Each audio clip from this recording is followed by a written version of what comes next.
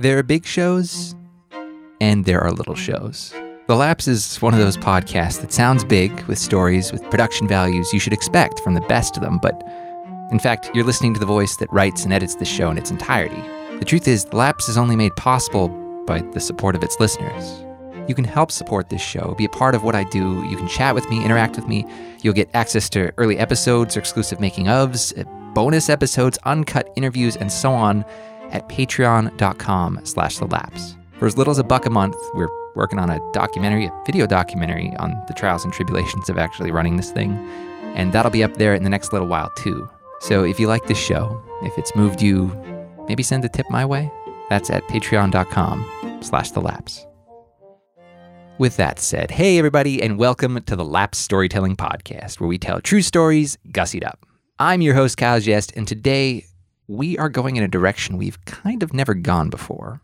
Because while memory can be fickle, selective, the basis of this show is steeped in truth. True stories. For Felisha Martin, her memories of her mother are built upon the recollections of others, from old friends and from family, so no surprise, they kind of contradict each other. That's the funny thing about memory. Given enough time, even the vaguest certainty can cement itself in your mind as inarguable fact. The format of this episode is a little experimental, so if this is your first episode of The Lapse, know it's going to change things up just a little bit. We're going to walk through several scenarios with Felisha based on the impressions of those close to her. Keep in mind, some of these scenarios are going to contradict. As for which one is true, I'm calling this one, Where's Violet? These are several instances of The Lapse. I've imagined my mother with heroin needles in her arms. I've imagined my mother running away and leaving us. I've imagined my mother getting brutally murdered by a man she thought loved her. I've imagined my mother jumping off of Niagara Falls and her body ripping into a million pieces. I've imagined my mother in every possible situation. None of them could hurt as much as one of them. I was about 6, grabbing my 2-year-old sister out of her crib, walking down a flight of stairs to the sound of my mom screaming in the living room, just so carefully counting the stairs because I didn't want to drop my sister, peeking around the corner, and her boyfriend was physically abusing her in the living room, punching her. She brought us back to bed, kissed us, and said goodnight. And that was actually one of my last memories. On November 9th, 1993, so that's about 22 years ago, my mom dropped us off at our babysitter's house. She got out of the car. She walked us up to the door. It was November, so we were wearing coats. Took our jackets off, hugged me, squeezed me. Her car was found on Clifton Hill in Niagara Falls. That was the last time we saw our mom. For 22 years, Felisha's been trying to solve a riddle. Where is Violet? What sparked her disappearance? And why, despite the indefinite suspension of her mother's case, is everyone dead certain they have the answer? Scenario 1, the police investigation, as remembered by Felisha.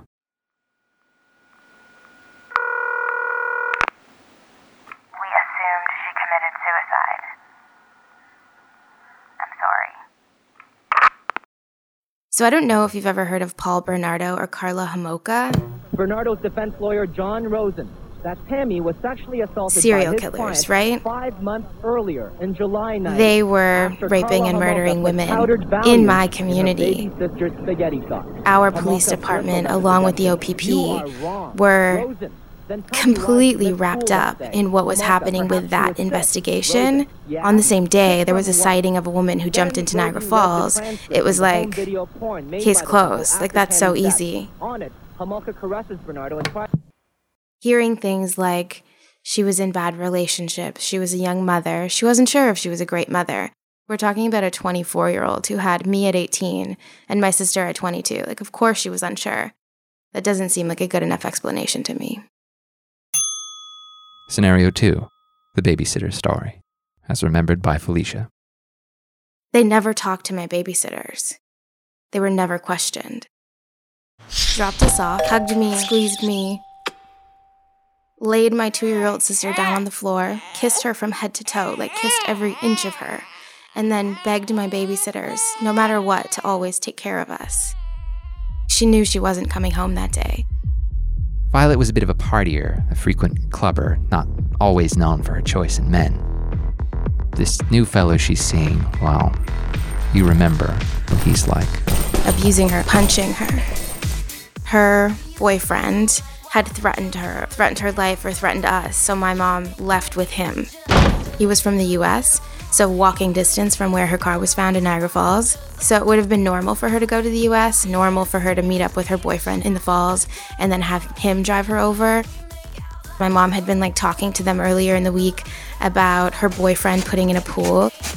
It was kind of gruesome the way they described what they thought. Your mom's body will be found at the bottom of his in-ground swimming pool. Scenario 3, the auntie's premonition, as remembered by Felisha. She describes my mom leaving, doesn't describe my mom dropping us off at the babysitters at all, just my mom left.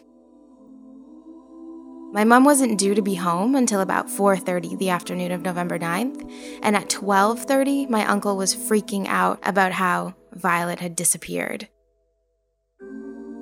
My Aunt Grace had a dream that my mom's spirit came to her and said, "Take care of my children, I need you." That same week, when you talk about her, when you talk about what happened, where she could be now, it's always turn back to God and heaven and leave it up to God because, he'll give you the closure you need. I'm not religious in the way that they are, and that's not an answer for me. so if she didn't jump from Niagara Falls, if she wasn't murdered by her boyfriend, and if she's not been paying spiritual visits, where is Violet Zarb? Scenario 4, the cameo, as remembered by Felisha.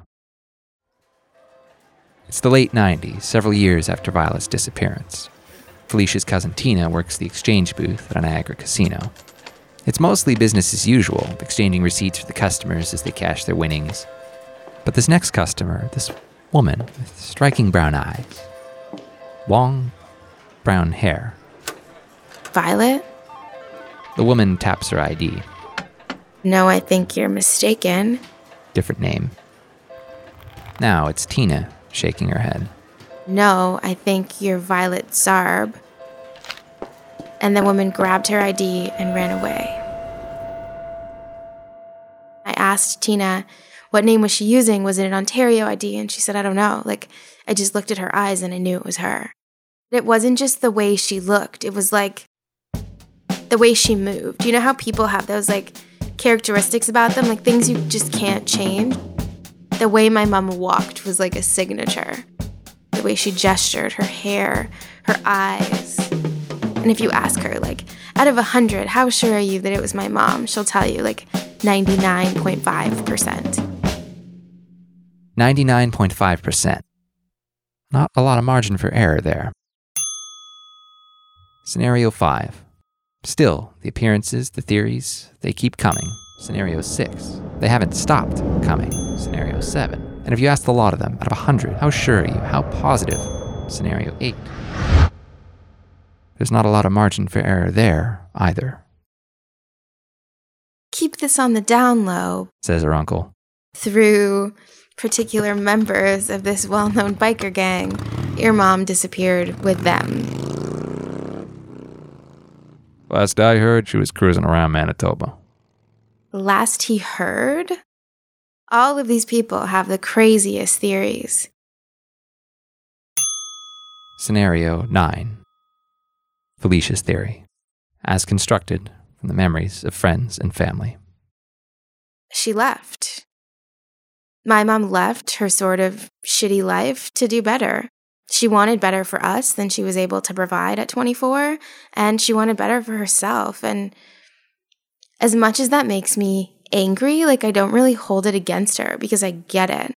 If she's somewhere else living her own life, I don't even know that I'd need to have a conversation with her. I just need to know something.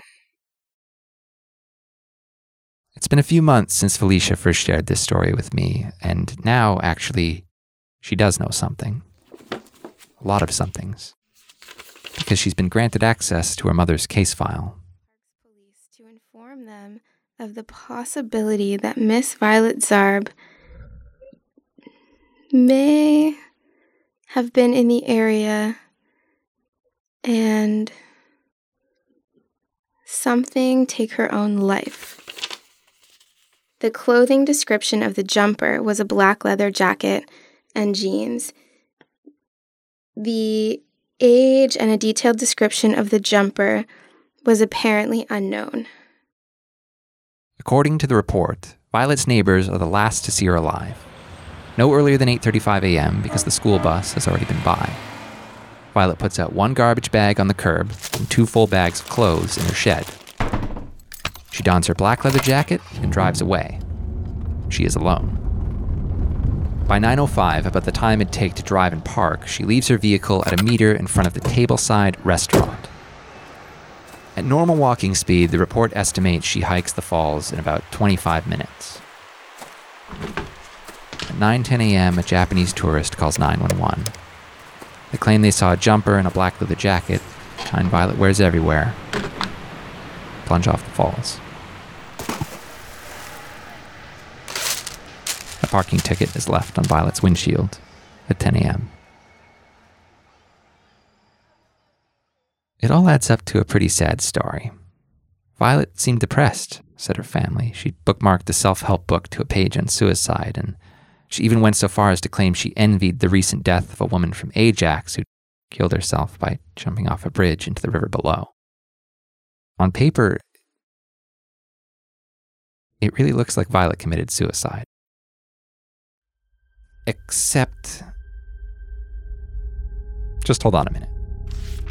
By the report's own math, it's a 25-minute walk from her parking spot. Violet would have arrived at the falls no earlier than 9:30 a.m. Remember, the call to the police was at 9:10 a.m. from a Japanese tourist. In fact, the black leather jacket, the one that the Japanese tourist saw on the jumper, she wasn't wearing it. It was found in Violet's car. My favorite line was, "We called all her friends." Not names, not who her friends were, just we called all her friends. As a story of suicide, Felisha does not buy this report, which is understandable. The simple answer isn't always the easy one. But these are the facts, aren't they? They're supposed to be. If we're to at least attempt credibility, an official record is the first place we should be citing. Otherwise, it's just hearsay. Yet, there are inconsistencies here. If we can't trust the facts, just whose narrative are we listening to? Scenario 10. My theory, as constructed from the memories of Felisha, her friends, her family, and the report, which I have now read. Let the obvious be known. I am not a police officer. I do not have training as a private investigator. But if you really got to know me, you'd learn I am a skeptic to the core. I do not believe in ghosts or Bigfoot or chemtrails or whatever it is my horoscope said this morning. But I have to admit, even if it sounds too Hollywood to be true, maybe, just maybe, Violet faked her death. Bear with me. Violet's neighbors place her leaving her home no earlier than 8:35 a.m. by herself. Which is what's strange, because she would have had to get in the car, take us to her babysitter's house, come back, and then leaving by 8:35. Not that that isn't plausible. Maybe she had last-minute business, privacy concerns, things she didn't want her family to find. Things her family didn't want Felisha to find.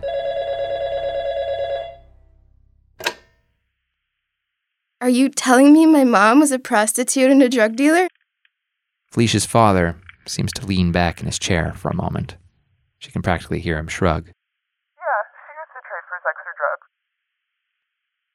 I went 22 years without talking to him about this because he was really angry and he hated my mom's family so much that when I brought it up, a vein in his forehead would bulge. And I didn't really understand why he hated them the way he did. I lived with a heroin dealer.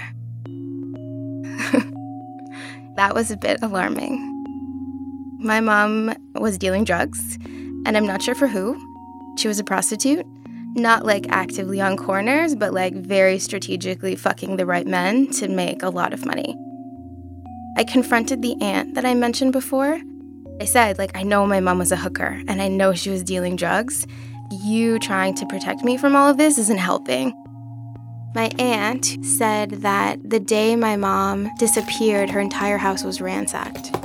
And then my aunt, Zia Rita, my great aunt, and my nana cleaned the house before investigators went in. And my family knew that the crime scene was disturbed, but there's nothing about that in the police report. Violet Zarb is the youngest of 10 siblings, at least one of which is a known heroin dealer.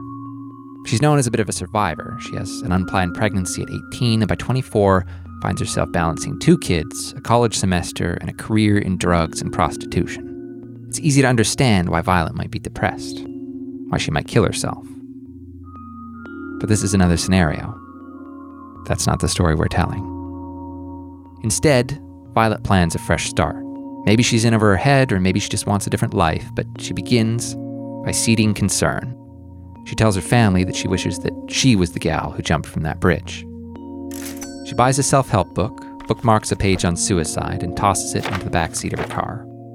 Now she needs an alibi who won't answer too many questions. She makes a deal with a Japanese tourist, maybe a client, to call in a jumper and a black leather jacket at approximately 9 a.m. That morning of, she drops the kids off with the babysitter, then heads back home to eliminate any paraphernalia. Her family, least of which her children, need not remember her this way. She turns over cushions, tears up old hiding spots, takes what she needs, and throws out what she doesn't. She leaves no earlier than 8:35 a.m. At approximately 9:05, Violet parks her car in Niagara Falls. Not the trail, remember, but 1.8 kilometers away. Too far to walk to the falls in time, but a high-traffic, high-tourist area, including the U.S. border. She leaves no suicide note. She knows her insurance company would use it as ammo against her family, refuse to settle her claim. If she goes missing, they'll simply pay out after 7 years. At 9:10 a.m., 911 receives a single call from a Japanese tourist witnessing a jumper in a black leather jacket. And then the jacket was found in the car. The file reports that Interpol will attempt to locate the Japanese tourist for a follow-up statement. No follow-up statement is made. Along with her jacket and her book, Violet also leaves her purse and driver's license in the car. What she does not leave is her birth certificate, SIM card, and her sister Kelly's ID. From a young kid, she had her ID to get into bars, and then she just never gave it back. That was always in the same part of her wallet, but that wasn't in the report of what the contents in her purse were. 3 separate friends and family, says Felisha, all remember Kelly's ID and Violet's purse. A long-running joke of sorts, kind of a point of pride for her.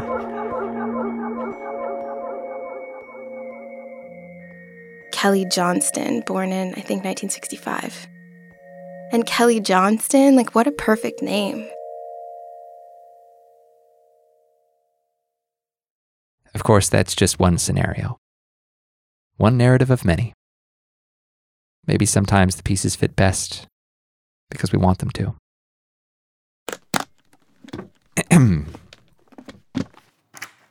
Further to original incident. On Monday, December 8th, 2008, this file was reviewed. It was determined that all leads have been exhausted. The file is not actively being investigated at this time. This file is being transferred to the Major Crime Unit on Tuesday, December 9th, 2008. It will be added to the Historical Missing Persons list.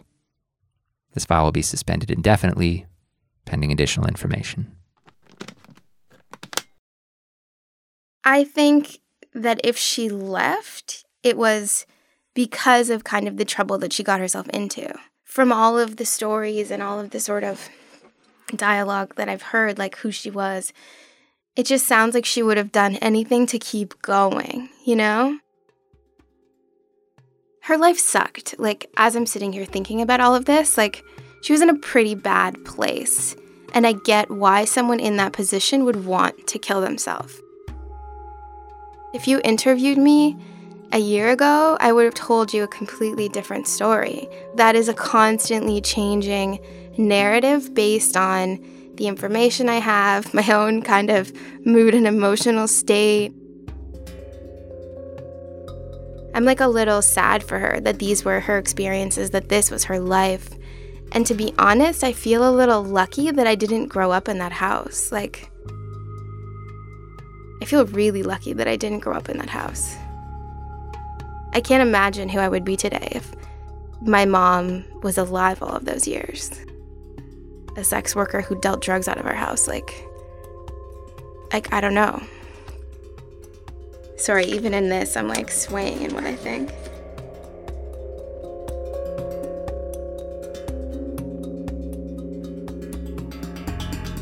That story again, those stories again, were shared by Felisha Martin. While neither we nor the police nor anyone else seems to have any idea of what truly happened to Violet, maybe you can help us. Head to missingviolet.com. There are plenty of pictures for reference in the small chance that you have seen Violet somewhere. I'll be sharing those on social media as well at The Lapse Podcast on Instagram, Facebook, and Twitter. We'll be using the hashtag #Where'sViolet. Please use that so that we can keep track, and please share Violet's image with whoever you can. We may revisit this story yet. Thank you, as always, to the fabulous Jesse Brennan for transcribing this interview, and to our Patreon executive producers this month, Jill Galvez, Richard Gwertz, and Cindy, whose last name is Dutch, and I am worried I'll butcher, so I will touch base with you next time. If you care to support what I do here, this is full-time work. Patreon is what I'm living off of. It is not a living wage, so there are 6 exclusive minisodes you can check out there too, and counting, including one from last episode's Will Lautzenheiser early episode downloads. If you like that too, give it a look. My name is Kyle Gest, and this was The Lapse. Thank you so much for listening.